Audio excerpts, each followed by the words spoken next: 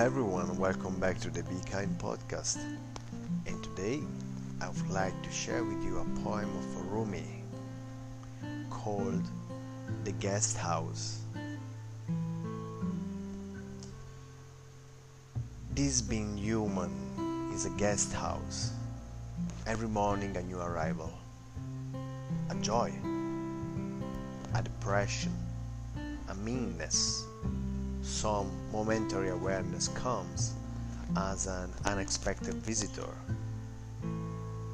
Welcome and entertain them all, even if they are a crowd of sorrows who violently sweep your house empty of its furniture.